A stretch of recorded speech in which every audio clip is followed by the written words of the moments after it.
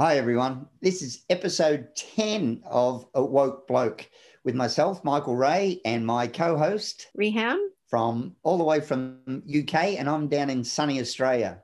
I hope our listeners in the UK are coping with the madness. It's really, really hard to sit back and watch. We went through it here in Australia and have come out the other side, and it is a battle. And I hope you're all being kind with yourselves, but it's a temporary battle.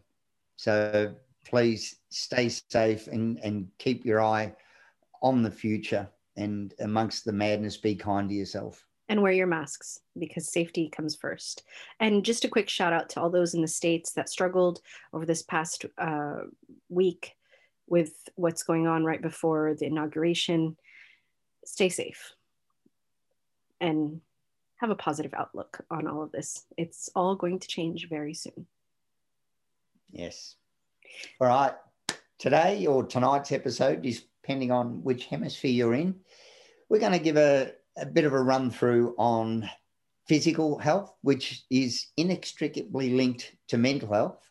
Absolutely. But I'm not sure if the listeners realise my background has been in exercise and training my whole life. I've been an elite strength and conditioning coach for everything from professional tennis players right through to our elite level footballers here in Australia, which is called the AFL. So the highest league that you can. I've trained a professional team and developed programs, but I've also owned and operated my own gyms and worked as a personal trainer with a range of clients, thousands of clients over 32 years now.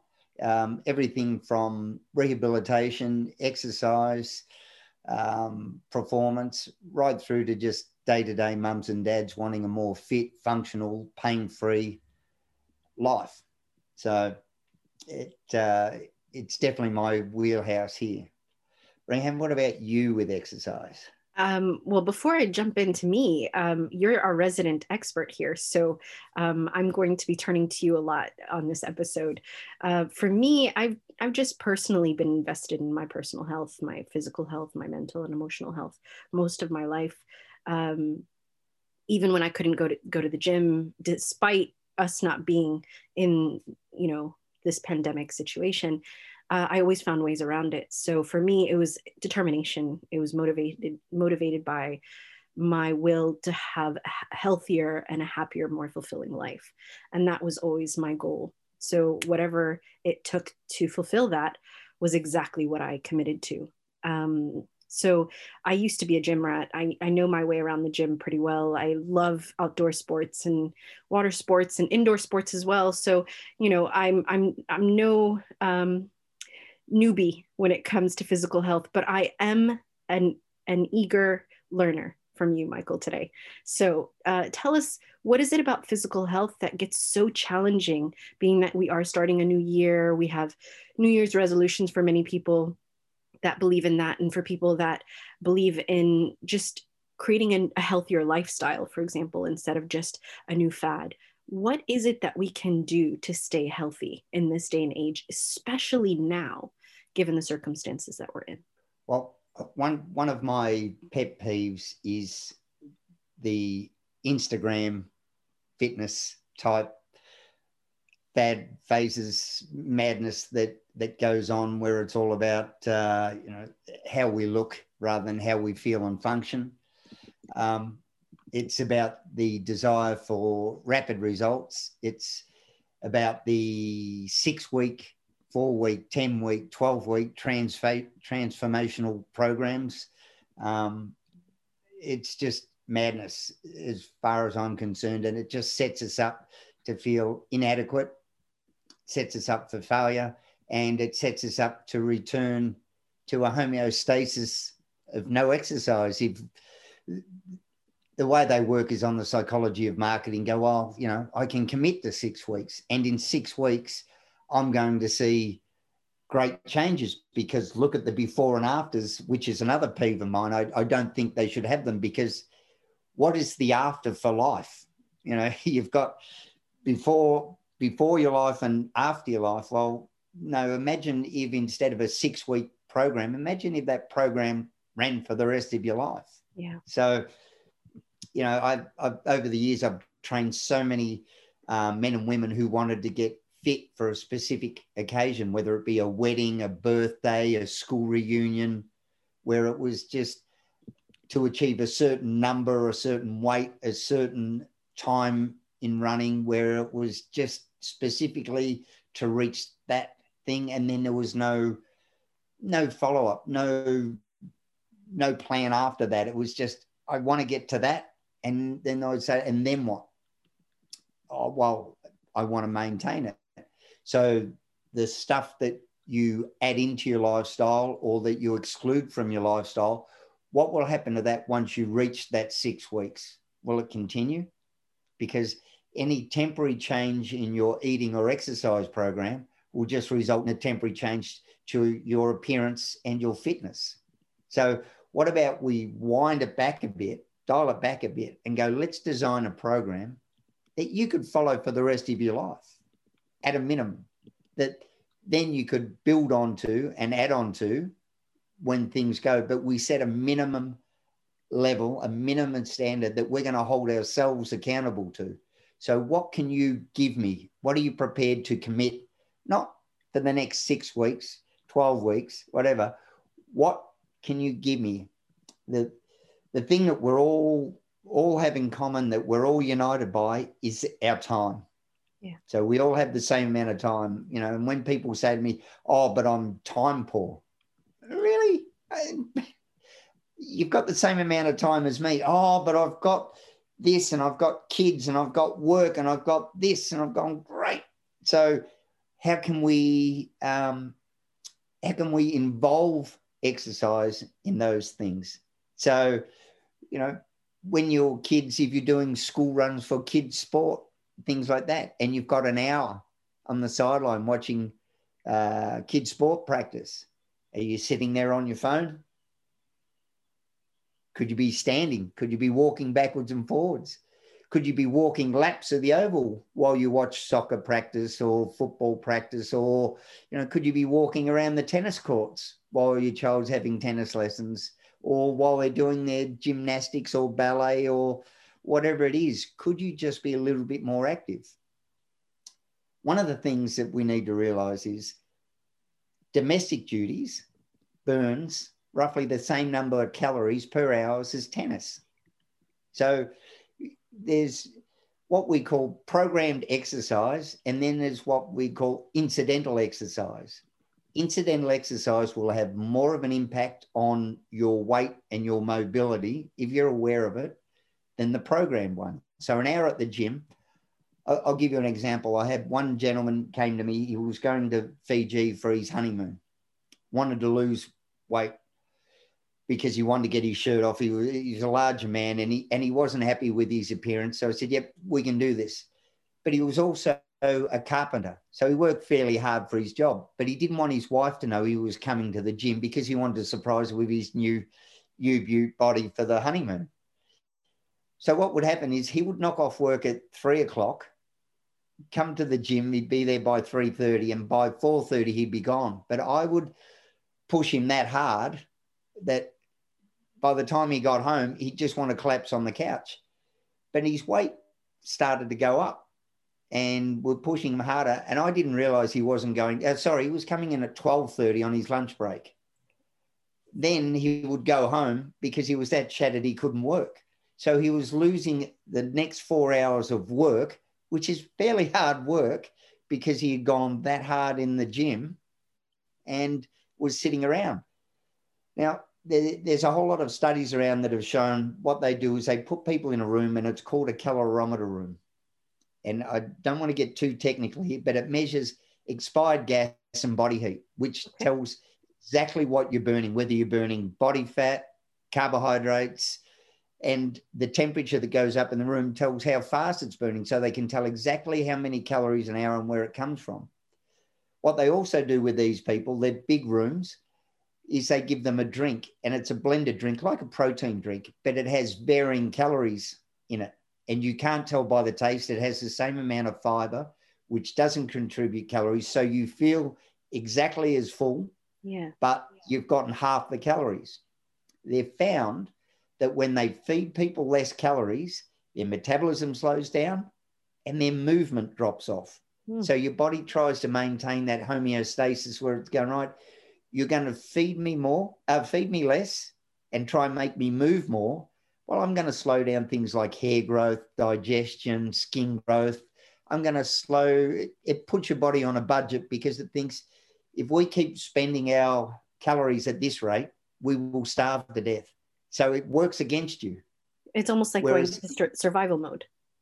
Yeah, exactly that. You find people don't realize the single biggest user of blood sugar or carbohydrates in your body is your brain. It uses more than all your organs and all your muscles combined. So the difference between sitting in a chair and sitting in a chair reading is about 6%, just because your brain's working a little bit more. And that's why you see people who've been extremely stressed. They can lose a lot of weight without, eating, dropping their calorie intake or even increasing it.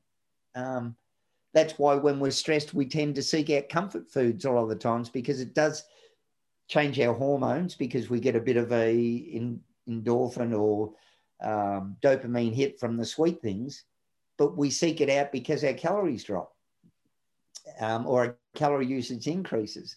So don't blame yourself. That's why I say to people, you're not terrible. You're not genetically programmed to be overweight. You're not genetically challenged.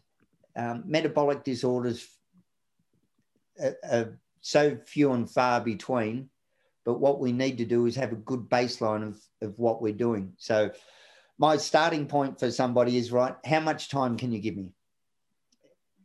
I need 3 days a week, or 3 sessions a week. It can be Monday, Wednesday, Friday to start with. What can you commit to? And if we do an audit on our time, we waste a lot of time sitting where we can go, you know what, I can still do that while I'm walking. So plan my day, sit there at night. Can I get out? How much can we integrate with our normal lifestyle? A lot of people, I've got kids now, I can't do it. Going, well, you could integrate your kids into your exercise program, because I'm fairly sure that they will love it as well, getting down to the park and kicking a soccer ball around or shooting some hoops, or, so it can be on the way home from the school pickup. If weather's okay, they'd say here in Australia, we're fairly blessed, but you could find an indoor one, even if it's getting into the pool, but you've got to do it. And then it's like, you know what? All of a sudden, little Johnny's happy because he's getting 45 minutes splashing around in the pool with me. And while it's not me swimming laps, it's still an increase on what I was doing. And you get a happy kid. Yeah. And the connection and all the rest of it is great. So, but you're setting the guidelines and the expectations for your child, a healthy, active lifestyle. Yeah. So at the moment, I'm not sure what it is in the UK. Here in Australia, our superannuation is 9% of our income is put away. That's 9% of your earnings that you're putting away for a future that you mightn't even have if you don't fix your lifestyle, one that you may not even want, because exercise may not extend your life, because genetically you can, a bad lifestyle will really only bury it, a tiny bit, 1 or 2 years, maybe shorten it up with smoking or all the rest of it. But there's a thing called compression of morbidity.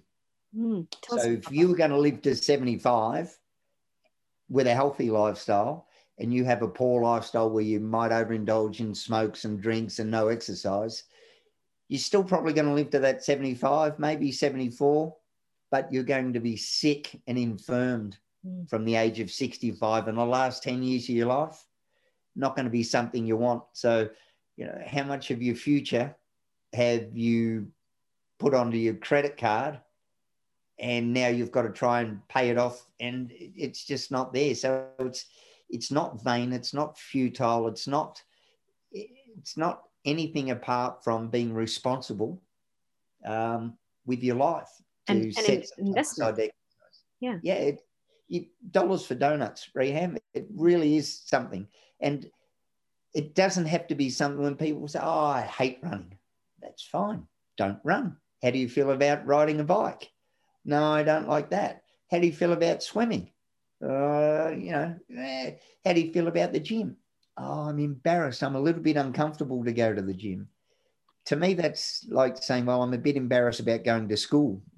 I want to get better, but all these people at school are really smart. If you need to find a gym that you're comfortable with, and believe me, at a lot of the gyms where you've got these people that are in a lot of shape, they're not interested in looking at you. They're too busy looking at themselves. But, that's why they've got mirrors everywhere. Yep. And you mightn't like the mirrors. I had one gym that I opened up, and I had one mirror in the whole place. And everyone used to comment, why don't you have mirrors? And I'd say, well, I've got trainers that train you, so you don't need to see you. And it was a selling point, and people loved it. And the only reason we had that one mirror is because when I used to teach people boxing, so they could see what they were doing. And it was funny, the people who would comment the most on the mirrors were the people who used to like looking at themselves in the mirrors. I say, yeah, but you've trained in the gym that long, you don't need to look in the mirror. You can do that at home. Yeah.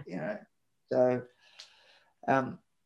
so exercise, it helps your mind. It gives you a feeling of self-efficacy. You're holding yourself to a standard. It's what you decide to do, and you're taking some sort of control. But there are such great psychological and mental benefits that flow on from it. But you're also staving off possible, infirmed lifestyle in your future. Absolutely. I can personally attest to difficult times that I've had in my life. When I was exercising, I was able to recoup faster. I was able to be more resilient. I was able to have a healthier mindset. And that had nothing to do with my physicality at the time. It was my mindset that was benefiting, and my emotional health that was benefiting, due to my conscious decision to invest in my physical health. So there's so many rewards that we reap. Not only are we reaping them personally, but as you were saying, if we have kids, or if we have a partner or family, friends, whichever, that are doing it with us, it's the connectivity, it's the bonding, it's the association, the positive associations that we're creating in our minds, those neural pathways that connect to happy memories, happy moments in our lives, that get that well-paved path in our brain, connecting the happiness to the exercise or the activity or the movement, which then motivates us towards the exercise more so than away from the pain, or away from the discomfort, or away from the fear of illness and ill health. So notice also, how are you approaching mentally exercise and movement? Are you going towards it because it's something that's positive that you get reinvigorated by, or is it something you're moving away from? And if you're moving away from it, pay attention, because when we move away from things, it's mostly because it's coming from a fear or insecurity or concern or lack of information around what it is that we're moving away from. So it creates inconsistent outcomes, which then further paves those pathways in our minds that we're failures at exercise or movement, we're failure at dieting, we're failure at eating healthy, we're a failure at being healthy and having a healthy lifestyle. So that moving towards concept, it's what's really enticing and alluring to us as to the outcomes that we're aiming to achieve. And the more you see positive outcomes from the baby steps that we're taking, or the larger steps that we're investing in, the more you're going to be moving towards the activity that you've gained those positive outcomes from. So let me give you a quick example to make it solid. And Michael, if you have a better example, jump in. I was moving away from pain through exercise because I had hurt my back. And so I needed to exercise. And my motivation was because of the pain that I was having in my back. Small little exercises really invigorated the neural connectors in my back. And it really just gave me a new sense of firmness to be able to stand up more firm, more straight and more firmly, and more, I don't know, well, posture. Posture. Thank you. That's the word. A stronger frame, a posture. But then I realized that it was because I was moving away from pain. When I realized that the pain had dissipated enough for me to be able to create change in my motivation, I began to be conscious about that, and I moved towards it. So instead of me being motivated by avoiding pain, I was motivated by strengthening my back muscles so that my posture was stronger, so that I could stand up more firmly, so that I can play with my son, for example, so that I can carry the groceries in, whatever it was at the time. So how would you recommend our listeners to be more motivated when it comes to times of stress? And I'm just going to give you a couple of categories. How about times of stress? How could they be better motivated to invest in their physical health? Exercise is a great way to drag you out of your head. It's a great way. It actually lowers your blood pressure, as long as you're not taking it to the extreme, because exercise can actually be an addiction, and it can be a way of avoidance, and it can be a matter of replacing one addiction with another addiction. So it's got to be a healthy relationship. But so can binging on junk food, avoidance of the issue, squashing it down into that pit in your soul or your stomach where you just, you become so busy that the thought of sitting in the still and the quiet terrifies you. So you become so busy and try to be so productive that you don't want to face up to it. So we need to program it in and lock it in, just like brushing our teeth becomes. Exercise just is.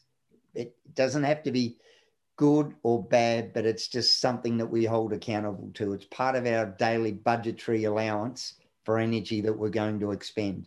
A lot of people say to me, how do you manage with being a solo parent with your daughter? And I'd say, well, there will be times where life pops up and other catastrophes and crises happen.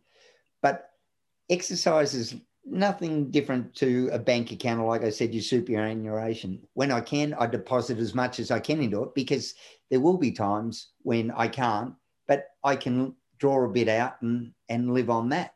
And, there might be times where I get older and I've accumulated enough into my exercise bank account that, great, I'm at 76, and now for the last 5 years, just doing a minimal amount is still going to take me past the average life in a really healthy, functional, well-performing way. So it's just a matter of going, you know what, today I can't get to the gym. Tomorrow I'm going to get to the gym and I'm going to get in a walk as well. So you can sort of make up for it, but don't beat yourself up. Yeah. Like, it's not the same with, I had a cake. So this weekend, like I had a cake on Saturday. So then Saturday night, I'm going to have pizza, fish and chips, all the rest of it. And then I'll start again on Monday. You ate something. I hope you enjoyed it. Don't beat yourself up for it. So, you know what? I had it. I felt like it. It's not part of what I was trying to achieve or what I wanted to do. But in the whole scheme of things, out of 3 meals a day, 7 days a week, I've had one bad one. That's 20 good ones. Exactly. Whereas before, I was eating mindlessly. I couldn't even tell you when I had a good meal or a bad meal. It was just something that I did without consideration. Whereas now, as I said, we just put in those little bits, step by step. Get off that Instagram. Get off these. A lot of fitness professionals now, they've become like fundamental religion people, where it's like, you had a chip. Oh my goodness, what were you thinking? The world's going to come to an end. Your body's a temple. Like, my body's not a temple. I think it's the amusement parlor next door sometimes. But, on the whole, I'm happy for the amount of effort and the choices I make. I'm exactly where I should be in life. And the same for nearly everyone that I train. That's why I say to them, you know what? You've come in looking the way you do, performing the way you do, functioning the way you do, and weighing the amount that you weigh, if that's the amount you weigh, if that's important to you, because of the choices you made. You're both the answer and the result of why you've come to me now seeking help.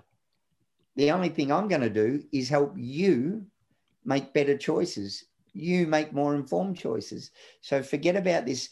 I'm not going to eat this. I'm not going to eat that. I'm cutting this out. I'm cutting that out, because, you know, it's not about what you cut out of your life to change things. It's what you put in, because that will displace the other things. So are you eating 3 pieces of fruit a day? Are you eating 3 to 5 serves of vegetables a day? Are you drinking water? And all of a sudden people go, because after that, at the end of the day, if you feel like a chocky at the end of the night while you're sitting here watching telly, you're still going to be a long way in front of yourself than what you were. The other thing that happens is people go, right, well, I won't eat breakfast and I won't eat lunch because I want to go out to this incredible dessert place and have this dessert and I'll balance out that way. What you've just done there has gone great. 100% of my intake is from not exemplary, not part of the program. So have all of the other stuff, and a treat is a treat. Enjoy it. And, you know, it's no different to going, you know what, I'm just going to watch a bit of mindless reality TV. You know, it's nothing but a bit of mindless fun. I don't have to be learning or educating or meditating or things. If it helps you get through the next week, if it's a way of where you go, you know what, I feel like I'm in control of it. But you can't be spending on the credit card of life the whole time. Yeah. So you're going to be physically bankrupt at some stage, and illness, any sort of physical crisis or mental crisis, the more physically healthy you are, the better you'll get through it. So, you know, I'm a testament to that. Yeah. Yep. Change in life is always challenging. Change when you have to change is the worst. So, you know, it's make it a choice rather than, you know, an imperative where, you know, when the doctor says to you, this doesn't stop, but the further down the track you get of neglecting your physical well-being, the harder it is to get back. So, you know, like I said, you're getting further and further into debt, and we can just start it off fundamental, just a little bit of dieting. Your weight isn't as much a result of your exercise as what it is of your intake. So I always ask my clients to start on their intake, and a food log is vital. Don't write it down at the end of the day. There's some great apps. One that is available worldwide. If you've got a pen, write it down. It's called MyFitnessPal, P-A-L. It's got a calorie counter with a barcode scanner in it, so you can scan packets and it will bring it in automatically. A lot of the times when I ask clients to keep me a food log, if their weight is their main focus of their programs, a lot of the times when they'll come in, they'll say, oh, yeah, no need to write me a diet, Mike. I realize, because once it's all written down and you actually see, and it's like, gee, I didn't realize, you know, and it can be as simple as, you know, just dropping, if you have 2 sugars in your coffee, dropping it down to 1, and just those little slight changes can make a huge difference. Because what we need to do, if weight, again, I'm not one that likes to focus on weight. I'd like to focus on function. I say, you know, let's see what we can do. Your body's incredible.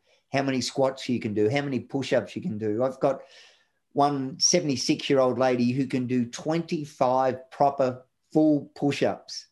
And she's amazed by, when she came in, she could do 3. And I said, well, that's incredible. I think we can get you up to 15. And within a month, we had her up to 15. And I said, you're good at this. And she always laughs. And that's why I say, I'm going to take you to the pub on a Friday night and I'm going to win free drinks for the whole night, because at 76 years of age, the way you look doing push-ups like that, you're a freak. And it's just amazing. And now she's keen on it. But now her next one is she wants to be able to squat. At 76 years of age, she wants to do an 80-kilo squat. And we're getting her there. She's already up to 55 kilos. And that's why I say, forget about how you look. How you look will be a side effect of how you perform and how you eat. And whereas how you if it becomes a focus, you're never going to be happy with it. And your weight fluctuates. For women, as much as 60% of your weight fluctuations can be from where you are in your cycle. Go off how your clothes fit, because, and the other thing is, it's the stories you tell yourself. You know, it's, oh, I was 62 kilos when I was in high school. Well, great. You know, I had a full head of hair at one stage too, but, you know, why? I don't understand the focus on weight. Unless you're going to post yourself somewhere, what difference does your weight make? It's just an arbitrary number that we've assigned such immense value to that it can ruin your day. You know, people step on that scale so many times a day to see where it is, and it becomes controlling. Yeah. Go off how your clothes fit, seriously. But, you know, and then we compare ourselves.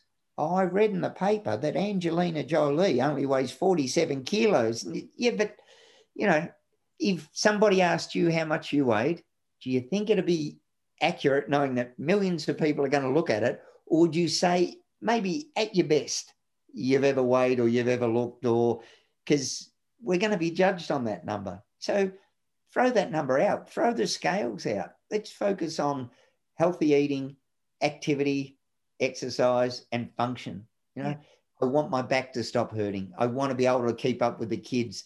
I want to know that every time I go up a flight of stairs and I get a bit short of breath, that I'm not thinking, you know, is this it? Is this the big one, you know, coming? I want to live my best life, and your body is a vehicle that's going to carry you around doing it. Absolutely. What I'm hearing from you, Michael, is when stressed, have a healthy relationship with change, with your weight, but not necessarily your weight, actually, as you were just saying. It's about your ability to be functional with your body, to be able to move and to have that fluidity, and to eat healthy, to prioritize exercising, to program exercising and movement into our everyday life, and hold ourselves accountable to what we put into our body and how we treat our body, to be consistent, to treat ourselves with moderation. So if we do dip into that cake or that ice cream or that pie, that we balance it out throughout the rest of the week. And we're also self-compassionate with our decisions, despite whether we trip up on our decisions or not. The point is, we can be kind to ourselves because we deserve to be kind to ourselves. And that will directly impact our mindset, which will directly impact how we see ourselves, and then how we feel about ourselves, and then what we do with ourselves. So let's move on to when in lockdown. So most of the world is still in lockdown to some degree, and working from home potentially, as people are starting to restart their work schedules, and potentially with kids at home as well, being homeschooled. How can our audience, our listeners, be more active with their children or without their children without going to the gym or having access to one? One of the things that we do is we sit down and we focus at our computers, especially at the moment in lockdown with work from home. We actually need to set a timer and do 50-minute hours. So there's 10 minutes of every hour where you stop, you get up, you walk around. There are a few things you can do. A lot of back problems originate from having a less than optimal work setup. So taking the time to monitor it at eye height, making sure that your wrists are supported when you type. So laptops, really bad for what's called kyphosis, so that rounding of the neck, because we're looking down. So we need to fix that, get a healthy workstation set up. Planks, really good. 70% of your stomach muscles or your abdominal girdles muscles is holding your lower spine in place. So a weak back is actually weak abs. So we need to concentrate on our core. The biggest muscle group in our body, or 60% of our muscles, are from the waist down. So, and not just because of the size of my backside, but just because of the group of the muscles, the glutes and thighs. So squats are a fantastic thing. So even just sitting in your chair, if you've got dodgy knees, you can just stand up out of that chair. Yeah. So standing squats instead of sitting squats. Yep. So just standing up out of the chair. Some of us may need to start with our hands on our thighs to get up. Eventually, we want to start with them up. And eventually, if we can start with them hands on heads and stand up. And again, that also works your lower back as well. So in that 10 minutes, up, down, out of the chair, walk around, some squats, some planks, we can progressively make each exercise harder. So with the planks, elbows and toes, then we can take one hand out, the other hand out. Then we can eventually one hand and one opposite hand and opposite foot, and we can see how many of those that we can get. Then there's what we call Supermans. So the reverse of the plank. So face down on the ground, arms out, arms and feet up. So you arch your back up, down. Then eventually we can add to that. So arms up, back, out, down. So that's all your lower back and your girdle, stomach girdle, quads. Then we can start with push-ups. Now, I'm not a big fan of girl push-ups. So from the knees. Not on the knees. Got it. Not on the knees. I don't, you know me, I'm all about equality rehab. I know. Girls push-ups as well as men. And I would like to point out, I think girls are physically stronger in the lower extremities of the bodies than men, pound for pound weight. I've seen some girls, you know, my partner holds the world record, a couple of world records, but she's 30 kilos lighter than me, and she is physically stronger, not adjusted for weight, but is physically stronger than me. And, you know, my ego takes a bit of a battering when we train together, and somebody walks into the weight room and says, gee, you're doing all right with that amount of weight on the bar. It's not me, it's her. I've got to take some off. So I can attest to that. I remember I used to bench more than the men that were in the gym at the time, because my lower body was so much stronger. Yeah. So what we call the negative part of the exercise, so the eccentric, so the lowering part of the push-up, that's the thing that actually builds the strength, because you're resisting against gravity. So it's the same as if you think when you put a heavy weight in your hand, not having it collapse on you is the strength lowering it down. It's probably nearly three times stronger than the weight you can contract back. So you can control it coming down, but won't be able to move it. So with your push-ups, if you're a female, start in the normal push-up position, slowly lower yourself down. If you can't get up, get back up in that push-up position, lower yourself down. But a push-up from the knees, it's not a proper push-up. But yeah, so just 10 minutes every hour to keep yourself active like that. And if you can get outside, we want to increase, the way we increase intensity in exercise, which is what increases our fitness and performance, is time versus work. So if we've gone, right, I can get out for a 15-minute walk. You want to see how far you can get in that 15 minutes. Then you want to try and increase the distance, because our time is our limiting factor that we all have. So then it might be, well, I'm going to try and jog between this lamppost, light post, I'm not sure what you call it, and this one. Yeah. And it takes about 6 weeks for your aerobic fitness to actually increase. But what happens quicker than that is your perception of exertion changes. So what feels really difficult in the start, you become habituated to it. So you know what? I'm not going to die if I get to that lamppost. I know that now. So you're a bit more comfortable with it. But again, your body's got this thing going, quick, shut everything else down. We're under attack. And eventually it's going, oh, we know what's going to happen now. So it relaxes a bit. So it's harder in the beginning, technically, just to get past that hump, for the body to be comfortable with the exertion, is what you're saying. That's it. Yeah. It feels harder than what it actually is, but it's your body's protective mechanisms going quick. It shoots out all of these cortisols and everything trying to calm down, because it's the same as a fight or flight, that exercise stress. There's also one other main principle. It's called the SAID principle. So specific adaptations to impose demands. Okay. So it basically means if you want to be a good swimmer, you have to swim. If you want to be strong, you've got to lift weights. If you want to be a good runner, you have to run. Well, there's some transference and cross benefits between different exercise disciplines. Depending on what you want to do, you need to do it. Sounds exciting. So you've really given us a wealth of knowledge and practical techniques that any man, woman, or child, age appropriately, I've got could one do. more. Please add. Oh, we love overextending our benefits here. Go on. The other one that happens is situational. Okay. That's what I'd say. So if you find yourself, don't look at just what you've done, look at where, why, and when you've done it. So if you go to work and there's nothing there but, you know, the fish and chip shop down the road for lunch, well, it's situational that's causing you to eat that if you don't prepare for it. So you can look where the damage is done.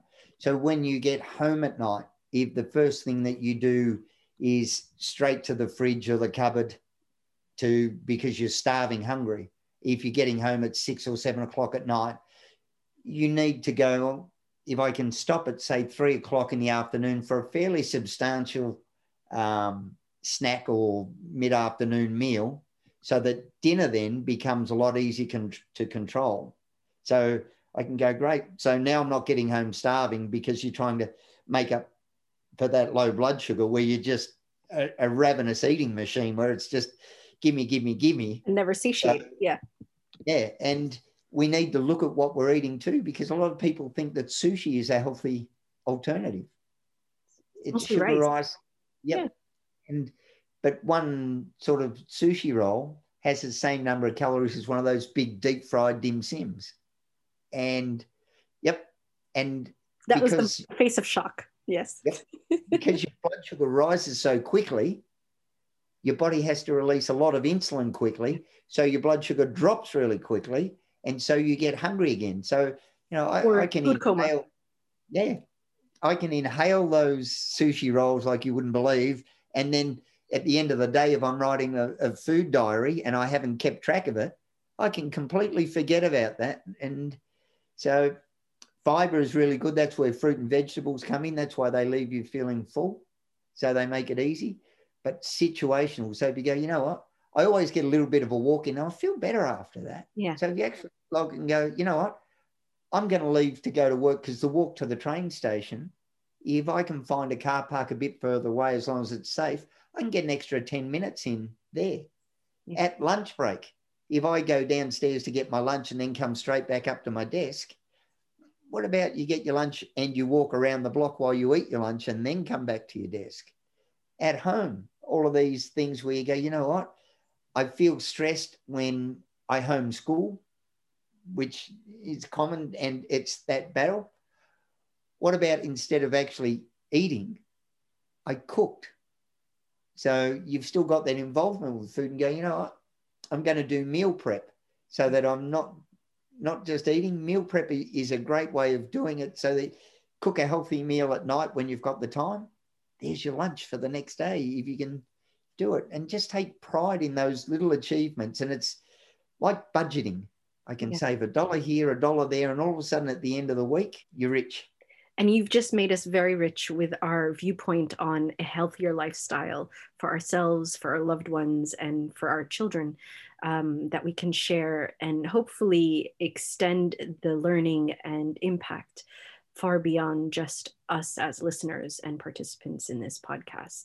So thank you, Michael, for being our resident expert on physical health and sharing with us some of the amazing tips and trade secrets that you've experienced and learned along the way. Remember, these are conversation starters with blokes, their children, and women that support them. It's about many men having many conversations. Follow, like, and share definitely this podcast to all those that you know that could benefit from it. And don't hesitate to comment below. How are you investing in your own physical health, your mental health, and your emotional health? How are you planning a healthier lifestyle? And how are you being creative with your movement and activity today? With your loved ones, with your children, with your friends, keeping socially isolated, of course. See you on the next podcast. Bye-bye. Bye-bye.